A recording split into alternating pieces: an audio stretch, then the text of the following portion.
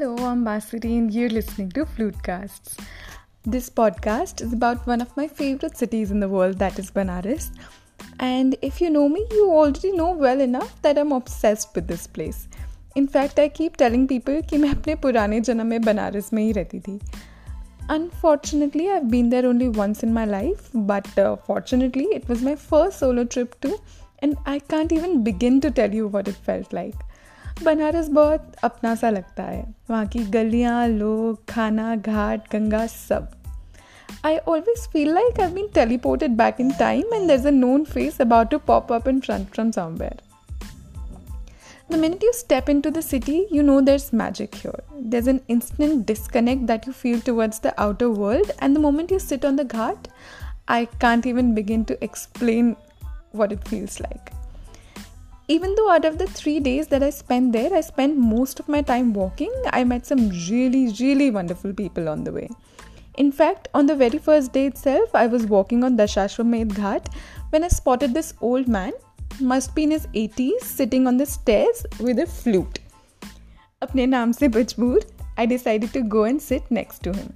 थोड़ी बातचीत हुई तो मैंने पूछा उनसे कि ये बांसुरी जो रखी है वो आपकी है क्या? He nodded his head and I requested him to play it for me, and then with a broad smile told him कि दादाजी असल में मेरा नाम भी बांसुरी है, मैं इसलिए पूछ रही थी. And the moment I said this, his whole demeanor changed. I could see he was very happy to hear this, but it's what he said next that truly made my day. मुझे बहुत बड़ी सी smile के साथ देख के बोलते हैं, आज मेरा दिन अच्छा नहीं जा रहा था, पर आपका नाम सुन के अब सब ठीक हो गया है. He then went on to play the flute for me, and as a return favor, I read the Bhagavad Gita to him. But of course, it was Banaras, the city where all stories are shared. So, as I sat loudly reading out the Gita to him, a couple of other children joined in. और देखते देखते, by the time I had finished a few pages, there were 10 people sitting in front of me, listening to me read the Gita. And I can assure you, it was truly the most amazing feeling I've had. And that is what Banaras is. Everything is extreme. Like, this was extreme happiness. I also experienced extreme dread when I stood just a few feet away from several burning pyres. Life felt so meaningful and meaningless at the same time. Every day I came back to my hotel room from the cremation grounds, covered in ashes of the dead bodies that I'd seen perish in a matter of hours. It was so weird standing there to think that in the end life comes to this. But then I turned back and looked at the huge paintings that adorned the ghats, the centuries-old forts that narrated stories of our culture, and met people who seemed to have a little sense about their life. At least more than I did. Banaras बहुत intense है. Visiting it is like being in a conversation with a friend who feels everything very deeply and expresses it the same way too. खाना देखो तो वो इतना delicious, Ganga देखो तो वो इतनी खूबसूरत, और लोग देखो तो वो इतने मस्त. और बनारस का एक भी ऐसा कोना नहीं है जहाँ आपको कोई कहानी नहीं मिलेगी. चाहे वो बिस्मिल्ला खान के कोई पुराने किस्से हों या हुर्रत salvation, also known as Mukti Dham, में आखिरी कुछ दिन बिताने आए लोगों की कहानियाँ. बनारस किसी को बिना स्टोरीज के वापस जाने नहीं देता.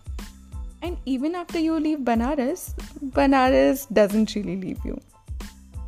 That first trip to Banaras of 3 days literally changed my life, and while I can tell you a lot more about it, nothing ever will be as personal as my own stories. Before I wind up this podcast, I want to leave you with one last story from Banaras. So, on my last day, I decided to visit Mukti Dham. Mukti Dham is a hotel in Banaras where people come to die. So, if you think you have last 15 days left to live, you can go there, take a room and, die.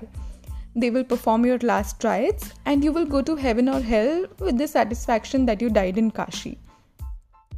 अब ये सच है कि नहीं, ये तो मैं नहीं बता सकती, but Banaras itself will be enough to show you a glimpse of heaven and hell both. So anyway, I went there and it was exactly what I had seen in movies.